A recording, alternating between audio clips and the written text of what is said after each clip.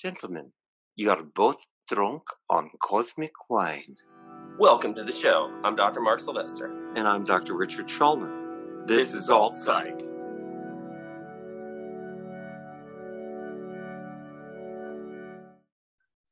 We're officially live on tape now, so. Uh-oh. Welcome to the Cyber. No more swearing. Nope. We got to cut that shit out. Stuff out. Well, welcome to the virtual landscape that is the post-apocalyptic hellscape known as 2022.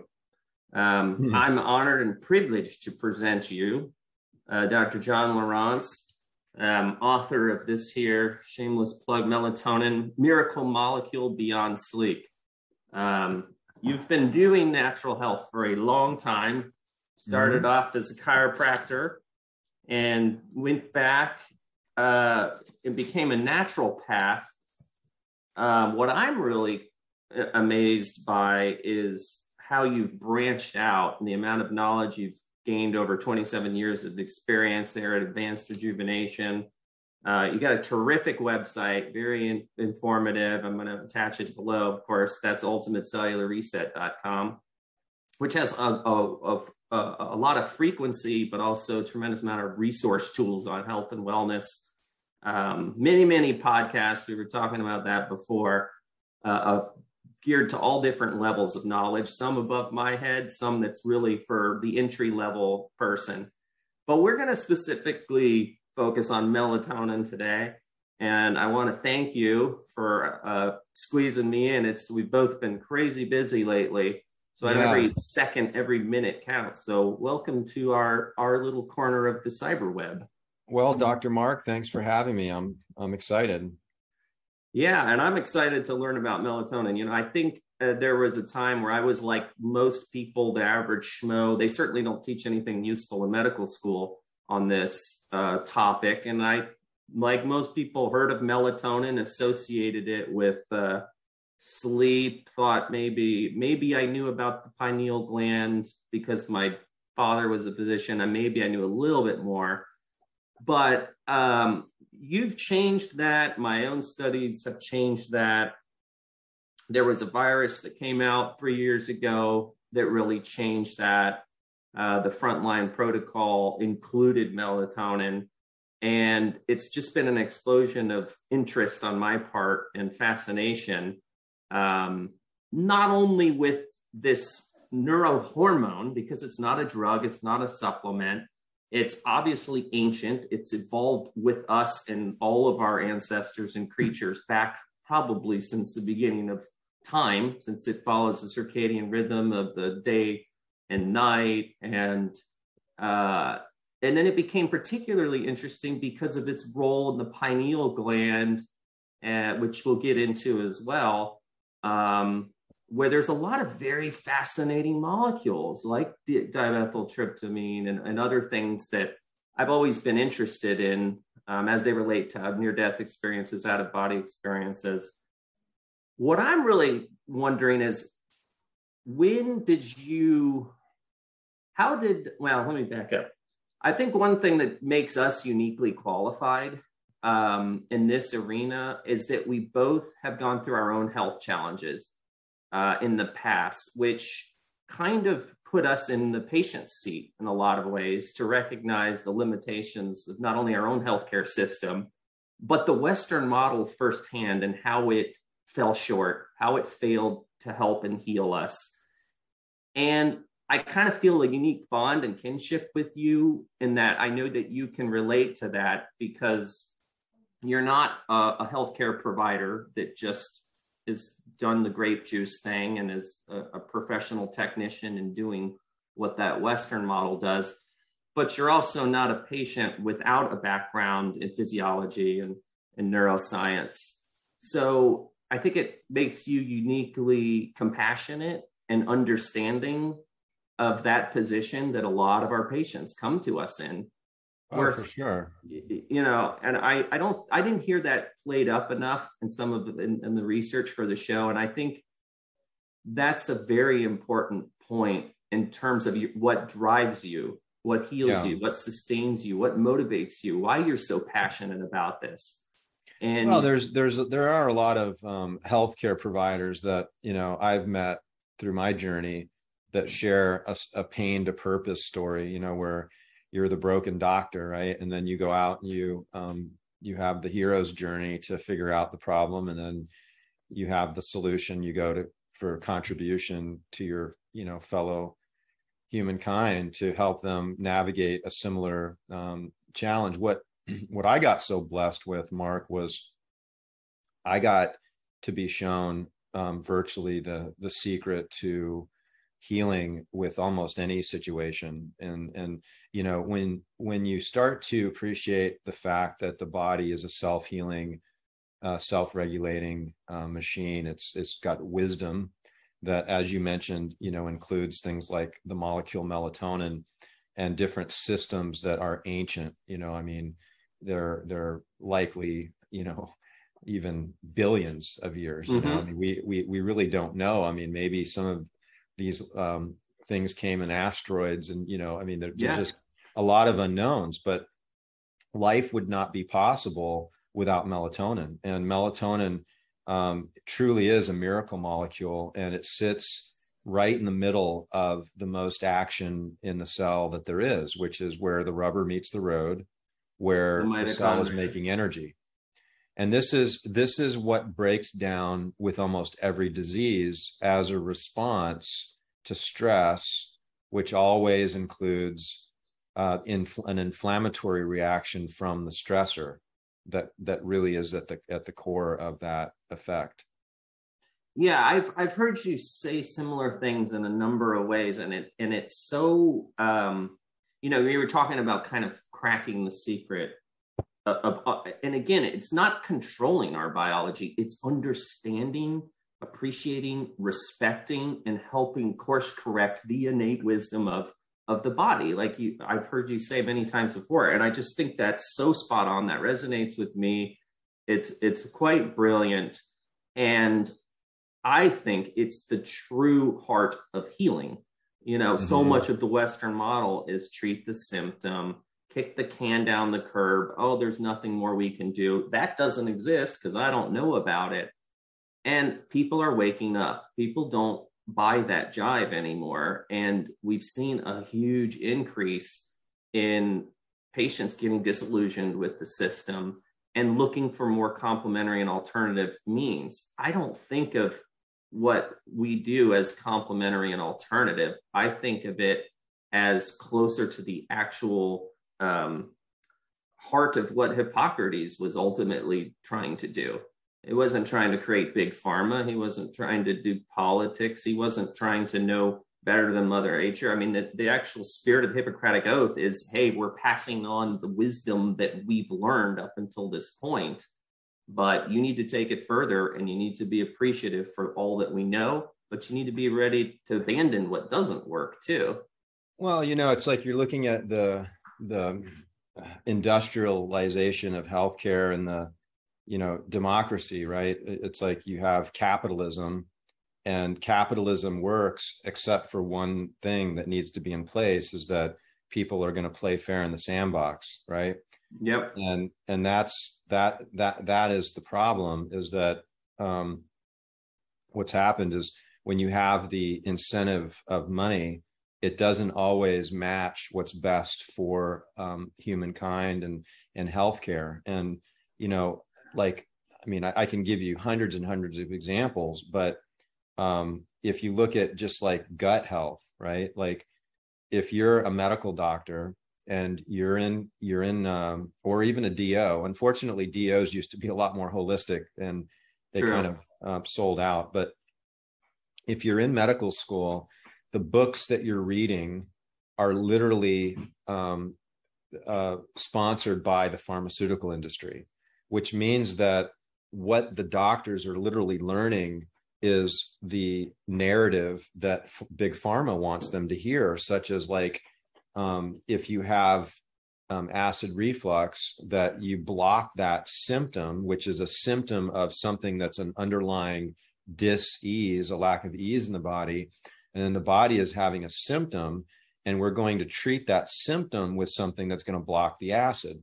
And if you look at all of the research, it all points to the same thing, that virtually all heartburn is caused by an infection of H. pylori.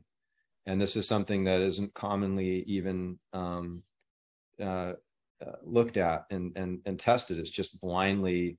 And so this is what the doctors are learning in medical school. They're not learning about the physiology of how the gut works, the physiology of chewing, the aspect of how the stomach acid is a natural and important reaction for food in the stomach, and that the pH actually has to get all the way down to a 2 to trigger the pyloric sphincter to release and let those contents into the small intestines, which then produces this bicarbonate dump from the pancreas.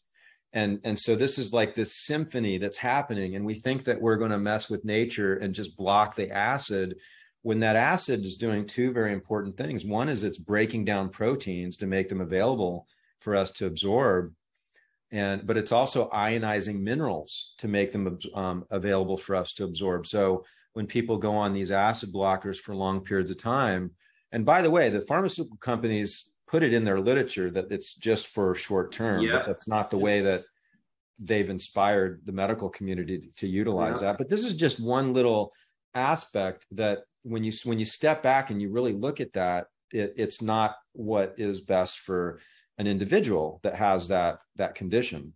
Well, your point about the medical training, I couldn't agree with more. I noticed many people know I was an engineer before a doctor. And one thing engineers are phenomenally bad at is memorization, is accepting information at face value.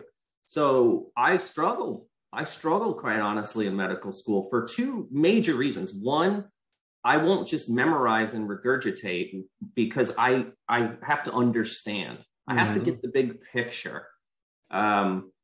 And two, I was usually in the front row, why? And I realized not only did none of my classmates want me to ask why ever, they got annoyed with it, as did the professors, because they don't ever ask why. Like to your point about the stomach acid, why is stomach acid there? That's really the ultimate question. Is it there by accident? Is it a dysfunction? No, stomach acid is a normal function. It's supposed to be there. And, you touched on a couple points, mineral absorption and all that. It does way more than that as well. It changes the dysbiosis it can cause. It can certainly the dysbiosis is if the stomach acid's not strong enough, there's not a strong enough stimuli to the pancreas to dump that bicarb. So the end result is an acidic substance. So all those stomach blockers are, those acid blockers are literally creating a more acid substance in the small intestines, which then leads to leaky gut and dysbiosis. Yeah, you're absolutely right. Good point. Yeah. And so when I approached medicine, and I still to this day, I can't undo the way I'm wired. It's always that function in the physiology. That's why I've always admired DOs, because they tend to think more about that. I really admire naturopaths because almost all of them think that way. And to me, to not think that way and be in medicine doesn't compute for my brain. So when I realized there were two other engineers in my class of 225, both of those guys suffered similarly, and we would have to explain things to each other because we'd have to try to figure out what we weren't being taught, understand the why, and then bring that information. But many of the topics they just don't know enough to ask about. Melatonin is a perfect example. Yeah. We were talking about the GI system. What exactly does melatonin have to do with the GI system? Because most people think of, it's a sleep hormone. Yeah, that's great. Let's move into some really good applications. I mean, I think anybody listening to this show, my goal is to give you some really good information that you can take away from this show and use practically in your life to create more vitality. And physical vitality is one of our three pillars and to ultimate health. And so taking melatonin, especially after the age of 40, makes a lot of sense. And just, to your point with gut health, who would think that melatonin would actually have that application for gut health? But actually, there's an entire chapter in the book, and there's something called microbiome swarming. So it just so happens that the gut it has a circadian rhythm, the microbiome has a circadian rhythm. And so when they're triggered by melatonin, which is released by the cells that line the gut, which is 400 times more melatonin than what the pineal releases, by the way, that's a lot, right? 400x. And so all this melatonin dumps into the gut, and those good bacteria thrive with this melatonin and start to reproduce, and it's called swarming, and that they do that at night with the melatonin, just like when you're sleeping. The other thing that's really amazing is that some of the bad bacteria that can cause colitis and Crohn's disease, and a lot of ulcerative colitis, are suppressed when they looked at the studies with this. And so I think anybody with any type of a gut condition should take a close look at, their sleep. I mean, every single person with a gut problem, I guarantee you're going to look at, there's some problems with their sleep and their melatonin release, because they're so hardwired. Yeah. And, you mentioned, you made the analogy of kind of like a bee swarm in the book, which you make a lot of analogies that resonate with me, because one, I thought I invented these analogies, and then I hear you say them and I'm like, wow, he thinks the same way I do. Like kicking the beehive? Yeah, kicking the beehive, or you had a really good one. Oh, about traffic flow. You remember making that analogy? I use that one all the time, and I thought I came up with that, and it's brilliant. I use it when we're talking about heavy metal detox, and kind of this car breaks down, not really a big deal. You see the occasional car on the side of the highway, they slap a sticker on it. It may stay there forever. It may get towed off in a couple days. Not a big deal. Nobody's rubbernecking. It's not obstructing. But you play that tape out and you get more and more cars breaking down. And now some of them are in the middle lane and some are on fire and the tow trucks can't keep up. These are senescent cells you're referencing, correct? Yes. Yeah. And it's such, I think, an analogy and metaphor. So that resonates very well with me. I want to talk a little bit about the other effects besides the gut. I wanted to specifically, because there's literally too much to cover all of the biologic functions melatonin does. But I'm trying to pick on ones that, like you said, might be the most practical for the viewer, or an area that we've touched on less in this particular podcast, such as cancer, such as heavy metal detox. Yeah. And then, we get into the pineal gland specifically, and fluoride and DMT and detoxing and all of that. But what is melatonin's role in cancer in terms of prevention and treatment? Well, when you understand, if you look at something called the Warburg effect, which is highly referenced in all cancer research, because the Warburg effect is when the mitochondria stops producing energy, and the energy is moved out of the mitochondria into the cell structure. And it's a big hit for the cell. I mean, the cell all of a sudden is at like 10% capacity to make energy. And oftentimes this hit occurs when we have a fairly stressful situation that the body's attempting to adapt to, right? So you can imagine like an infection like COVID. An individual has this inflammatory reaction from the infection, and the trigger with the Warburg effect is too much inflammation, which is too much stress, because all stressors are going to have that one thing in common, where they're leading to an inflammatory response and a certain set of cytokines. And the mitochondria really don't like, they don't like swimming in that stuff. They basically say, the water's a little bit too dirty, I'll come back to the beach, when red tide's gone, something like that, right? There's an analogy for you. We're in Sarasota. We get red tide over on this coast. I'm familiar with that. And so it'd be the same thing. If I was a mitochondria and it was like too much red tide, I'm like, hey, this is bothering my respiratory, I'm just going to come back. And yeah, I'm not going to go paddleboarding today. Yeah. So, so then what's left for the cell is to go to a very primitive form of energy, which is called fermentation or anaerobic glycolysis, where you're making energy without oxygen.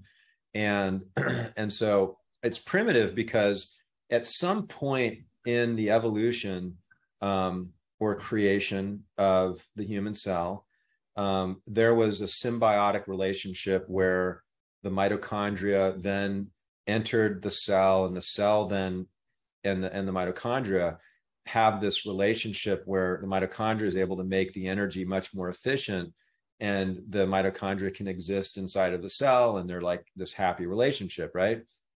So we're going back to the primitive way of making energy, meaning before this upgrade happened to the cell. And so if we were fighting an infection and all of a sudden we have this Warburg effect, we're all of a sudden faced with a battle that we only have 10% of the troops left to fight. And so we're surely going to begin to lose that. It doesn't necessarily mean for sure that that battle is going to be lost, but it's a high probability. And we call that the cytokine storm. And this happens with COVID. This happens with virtually every infection. But what people aren't talking about is that this is happening with all diseases. And this is at the root of literally all diseases to some extent. Because 100%. Because if we can adapt to something, right? So you kind of have these two choices. If you're sick, either the body can adapt or you die, right? I mean, what other options are there, right? So there's an adaptation, because there's never going to be something that comes in and heals you, right? I mean, we don't, as physicians, we don't heal anybody. The body does the healing. All we do is remove the interference, and provide some support. But the healing happens by the body at the cellular level, and it needs energy to do that. It needs energy to create this adaptation. And so when the body runs out of energy, the adaptive capacity of the body is reduced, and then disease will manifest in your body depending on your genetics, your epigenetics. And it doesn't get any simpler than that. And it's sad and frustrating that Western medicine doesn't get that very basic concept. I couldn't agree with you more. It starts from the training. You hear about from bench to bedside. That sounds like a cool catchphrase, but how many people are in between bench and bedside? And who's paying for these studies in the bench is a big problem. But for that information to get to the physicians, it has been managed, manipulated, and certainly tainted in a way. There's middlemen. It doesn't go straight from the bench anymore. Yeah. There's all these middlemen with their hands out, and the FDA is making sure that continues that way. But yeah. So listen, there's a silver lining to this. And the silver lining is that when this system was set up with this symbiotic relationship, melatonin was there. And melatonin, I would almost say, was the friendly molecule that kind of chaperoned. I can just see a melatonin molecule taking a mitochondria into the cell, and hey, we're going to go do this together. Like, let's go on this adventure. I think we can really upgrade these cells, because I'm going to sit here and I'm going to keep things from getting a little bit too hot. So I can let you really work and make a bunch of a lot of ATP with glucose and oxygen. And we're going to churn out close to 10 times the amount of energy that the cell can make right now. And I'm going to stay here with you as long as things don't get too crazy. Now, if the red tide comes in, though, I'm out of here, right? Yeah. You're gonna have to do it yourself. And so that's kind of how I visualize that whole scenario. Now, what's really amazing is that you can take melatonin, and it can reverse this process, and it can also prevent this process from even flipping out of the mitochondria to begin with. And they've done lots and lots of studies. And this is the reason that it seems to work on such a wide variety of conditions. And when you look at the Melatonin Miracle Molecule book, you just see there's a chapter on cardiovascular, neurology, skin, gut. There's a chapter on, musculoskeletal, inflammation, infection, sleep. It's all hormones, there. autoimmune, yeah, hormones, glands, diabetes, cancer, liver. It's such a great book. The way it's, I review a lot of books. I read a lot of books. This has honestly been one of my biggest pearls and gems that I've run across, not only as a human, but as a provider, because it's information that I've kind of picked out from all over, all put into one authoritative, I highly agree, accurate resource that you could just get right off Amazon and empower yourself. Of course, work with your primary provider. We're not disseminating that medical information, but we're appreciating the role that it has. And melatonin's arguably the most ancient part of our brain. The sad thing is, if people are going to turn to their provider regarding melatonin, what they're going to hear is, oh no, that's dangerous. It can be toxic, and it'll shut down your own production. And then you're going to be reliant on taking it the rest of your life. These things are completely false. The word toxic and melatonin shouldn't even be used in the same sentence. And, there's been a article that's been floating around about 5 children, and they say that there's toxic exposure to these kids from melatonin, and we need to be really careful. And what's interesting was you really look under the covers with this and dig into it, you find that the kids had a very wide range of doses from like 15 milligrams up to, I think, 40 or so.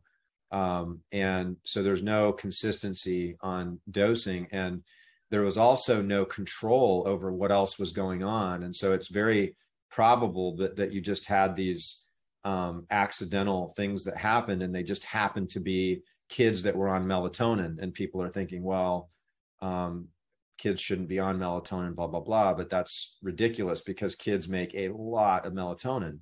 And so melatonin has been shown to be so non-toxic that when they did it with animal studies, they had to stop at about 150,000 milligrams.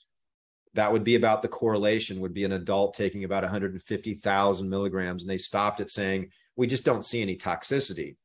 So there's no toxicity with melatonin. So those two words shouldn't be in the same sentence. And secondly, what's really beautiful about melatonin is that you don't shut down your own production when you take it as a supplement.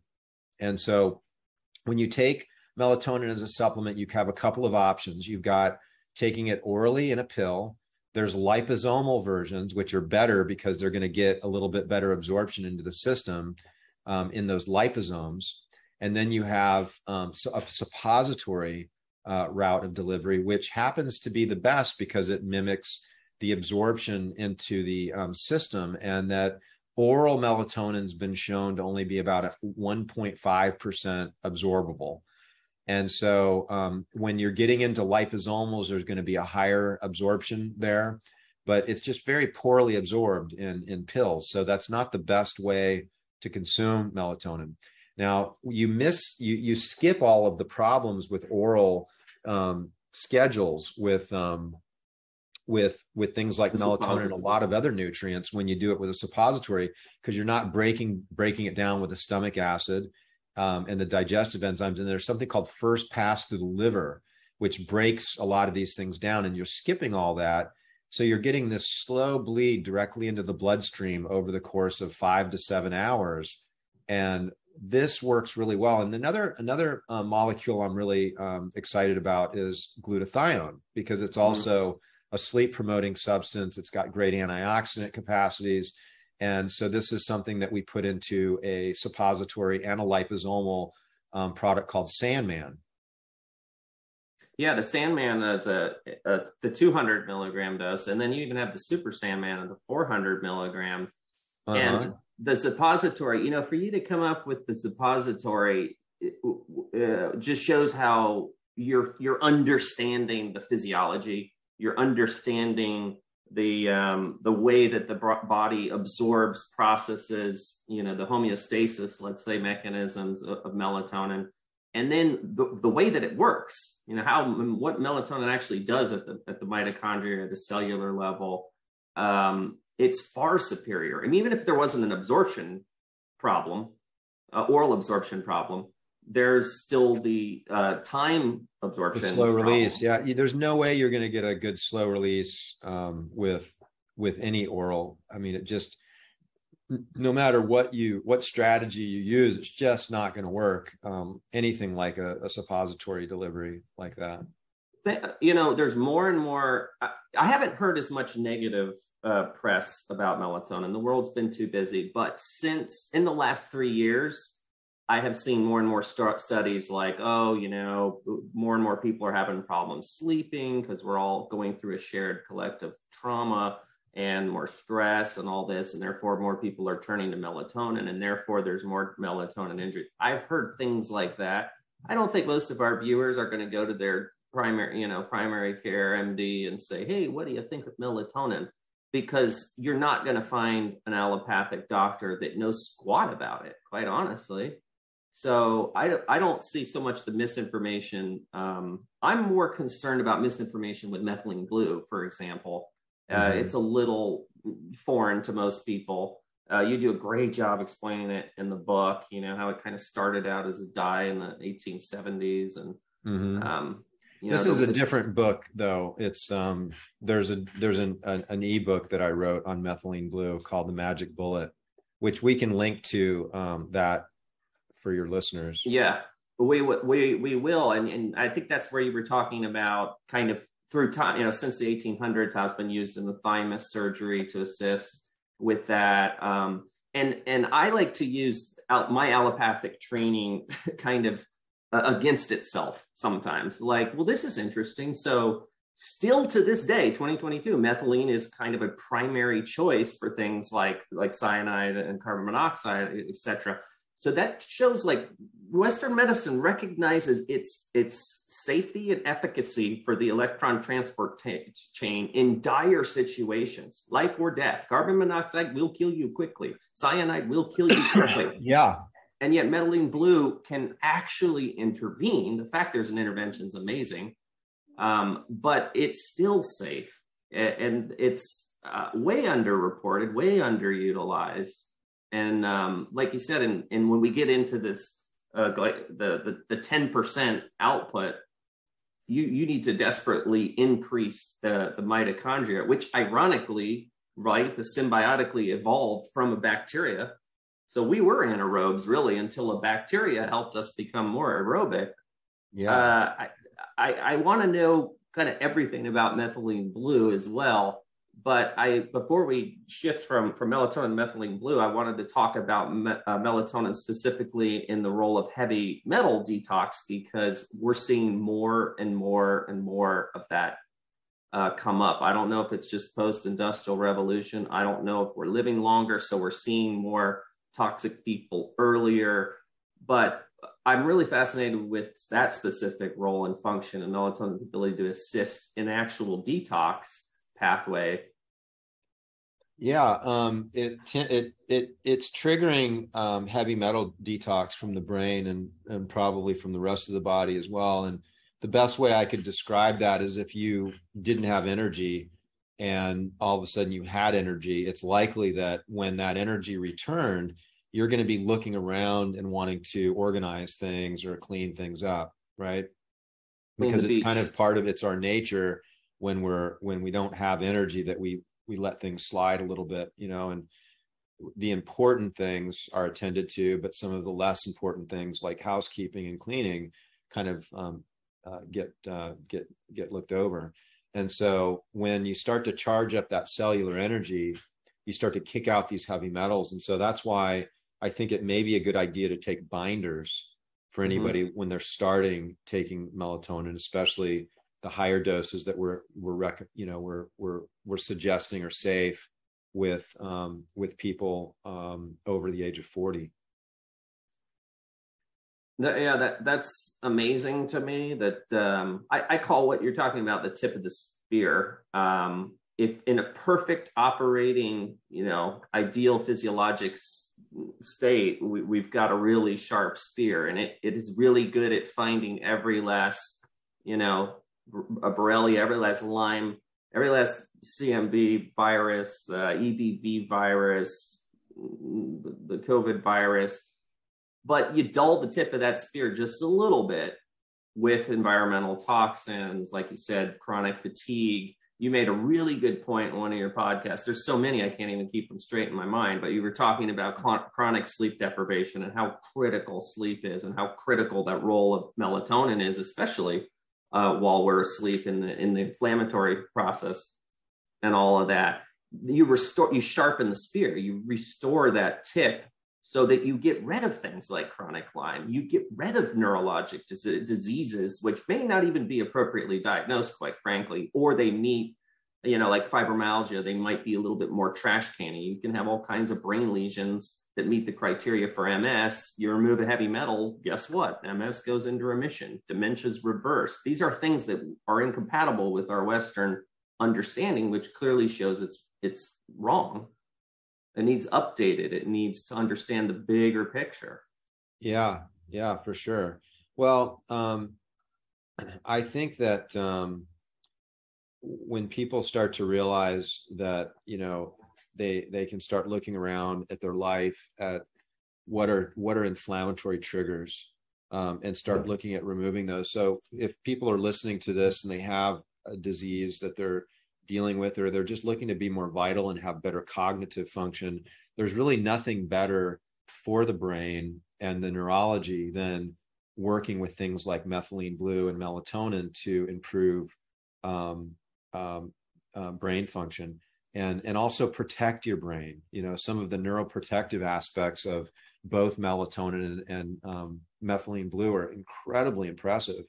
That some of the laboratory studies they've done with animal models, prior to stroke or a heart attack, for both molecules is just incredible. So having these things on board gives me a feeling of relaxation, knowing that, I've got some protection from some things like that. Well, I wanted to get into the pineal gland and DMT. We usually go down the rabbit hole with stuff like that. But I think, for time and today, I want to focus on methylene blue because it's something I know less about. I know you do an IV and liposomal, and there are some other different forms. I'm kind of interested in how the laser or the photons that you're talking about concurrently work with methylene blue to activate it, to facilitate its actions at that cellular level. Yeah, I don't understand that. Yeah, well, methylene blue is it's a salt. It's an industrial salt. It was used originally as a dye because it's a great dye. And in fact, once you start using it, you got some stains. It's still used, right? For fixing slides. Oh yeah, for sure. And when you start using it as a supplement, you'll start to realize that, it can stain your fingers and fingernails and your, like my chopping board at home, because we have a product we launched that are these little bars, and you can cut them, into little pieces. And we also, some people take some of the methylene blue suppositories, and they'll cut those as well. And so some of those little pieces can get you in trouble. So you got to have to be careful when you start using methylene blue as a supplement. But basically, what they discovered with methylene blue was pretty fascinating, that it goes right into the mitochondria. It has this affinity to just go right into the mitochondria. And so it accumulates in the mitochondria. So any tissues that are higher metabolically demanding tissues that require more mitochondria, because like example, there's cells in your brain that have as much as 2 million mitochondria, where like the average heart cell has like 4,000 to 5,000, right? But there's some cells that just have a few hundred.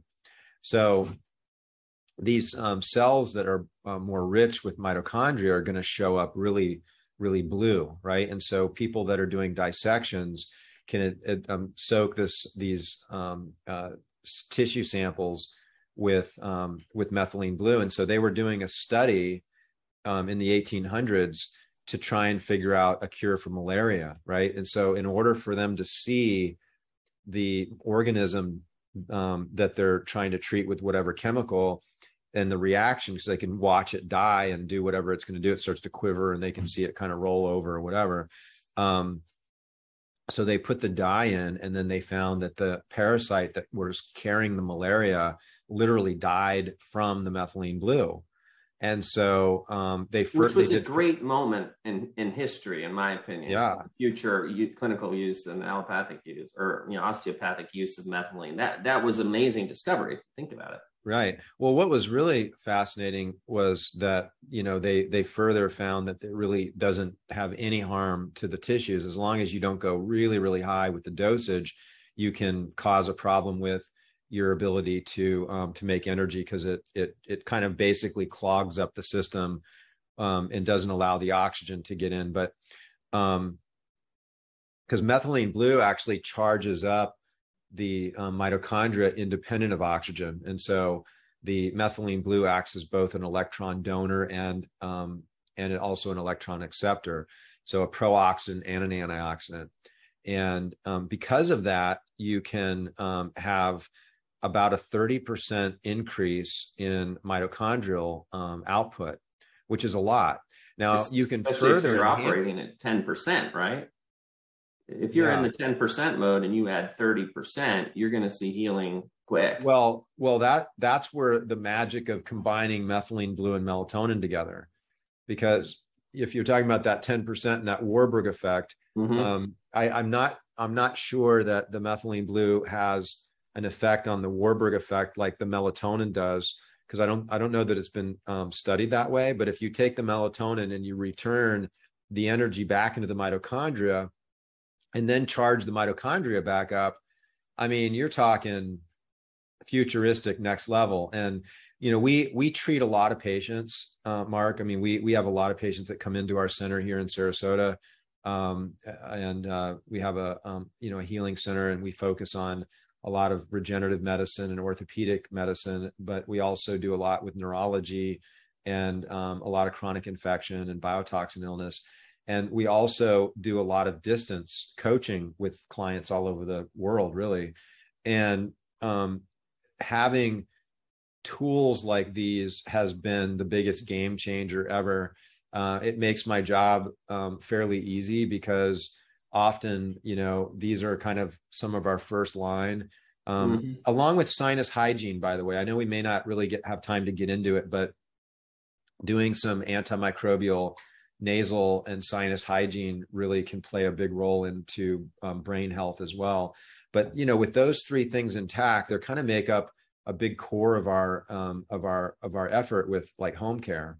Yeah, if I can con you into a part two of that, we'll talk about that, because you also do sinus manipulation, which affects the pineal gland, and there's a lot. I've always been fascinated with the sinuses. I've always had problems with my sinuses. That is why I sound the way that I sound. Nobody hates it more than me. But ultimately, my sinuses most likely got messed up from the exposure to mercury at a young age, which was implanted, of course, by a dentist. Still to this day, we implant this. We're the only first world country that still does, despite its known toxicity. Then you take something like methylene blue, which Western medicine would not disagree with anything that you said about methylene blue. Western medicine actually knows this and yet still doesn't utilize it. It was one of the earlier things that made me kind of abandon all hope. I mean, I knew in medical school, okay, this is not what I thought it was going to be. Like they're going to give me a bunch of information and you put it in your toolbox. This isn't CMEs we're talking about. This is revolutionizing medicine and understanding the way Mother Nature has evolved and designed. Kind of like your H. pylori, acid is there for a reason. You need to understand that it's not a dysfunction of the body. It's that adaptation, like you were talking about. And the adaptation is the innate wisdom of Mother Nature and our body and the power. So your entire philosophy, your entire approach of approaching people on that inflammatory cellular level is, I think, why it is easy. I know it isn't easy for you, but I hear your message loud and clear, because you deal with some really difficult cases. Yeah, you do a lot of high performance people, ultimate fighters and things like that, which, you know, is equally as good. It's just usually we see train wrecks that have given up. You know, it's taken them going round and round and round the system to finally get unbrainwashed and think outside the box. And people put a lot of trust and faith in you because of your knowledge base, your story, your results, and it does come from things like melatonin and methylene blue. We got a few more minutes if you do. Tell me about the photon and the light, the laser how does that activate methylene blue? Well, so methylene blue is brilliantly blue, and so it absorbs all red and it deflects blue, and that's why it looks blue. And so when the photons in the range of 660 nanometers, which penetrate the body fairly well, when those enter into the mitochondria, those photons act as electrons as well, and they further perpetuate this effect with enhancing cellular energy. So combining those two together is a great idea, and there's a couple of options people have. One of them is to get these red light panels, which we actually sell them. They're called MitoLights on our site, mitozen.com. And secondly is there's these red lights that SaunaSpace makes that are really beautiful. And it's something kind of new that I've been playing around with, where I just set the light in the house, you know, and so when I wake up in the morning, I turn it on, and I'm just getting this exposure, you know, to this red light. And you can use it in a sauna scenario, but you can just let it rip in your room. And like, you know, so when I wake up, I have this red light going for 20, 30 minutes. And then at night, you know, right around sunset, I turn it on again. And so I'm getting that kind of amber light into my eyes. I'm getting those photons into my skin. And so I'm kind of checking all the boxes, and it's really not that difficult. It's very easy to implement for anybody in their life. And you also have, what is the device that it looks like a sauna at your office that you walk in that has the red light? Well, it's like a little room where we have, I think, about 8 of the flat LED panels that produce both infrared and red light. So it's like a much more intense kind of, you know, commercial grade than people would use in a single light box at home. Yeah. Well, it's an honor and a privilege to have you. I'm grateful, appreciative of your time. I know how we've struggled to coordinate our schedule, so I'm super excited it worked out. And I appreciate you taking time and educating our viewers on this. And I do encourage everyone to go out, get this book. It's the audio book. I'm an old-fashioned paper book, and I use it kind of like, it's basically kind of written like a textbook. But Melatonin Miracle Molecule Beyond Sleep is a wealth of information. I couldn't wholeheartedly agree with everything in there. So awesome. Thank you, Dr. John Marantz. If anybody's interested in, more information about the clinic, we're at advancedrejuvenation.us, and then mitozen.com is our store, and then Instagram at Dr. Mitozen at Instagram. And ultimatecellularreset.com. Mm-hmm. Yeah. As well. So Thank you so much for being here, Dr. John. Great. And I hope we can do this again. All right, let's do it. Thanks, Mark. All right. All right. Bye-bye. All right.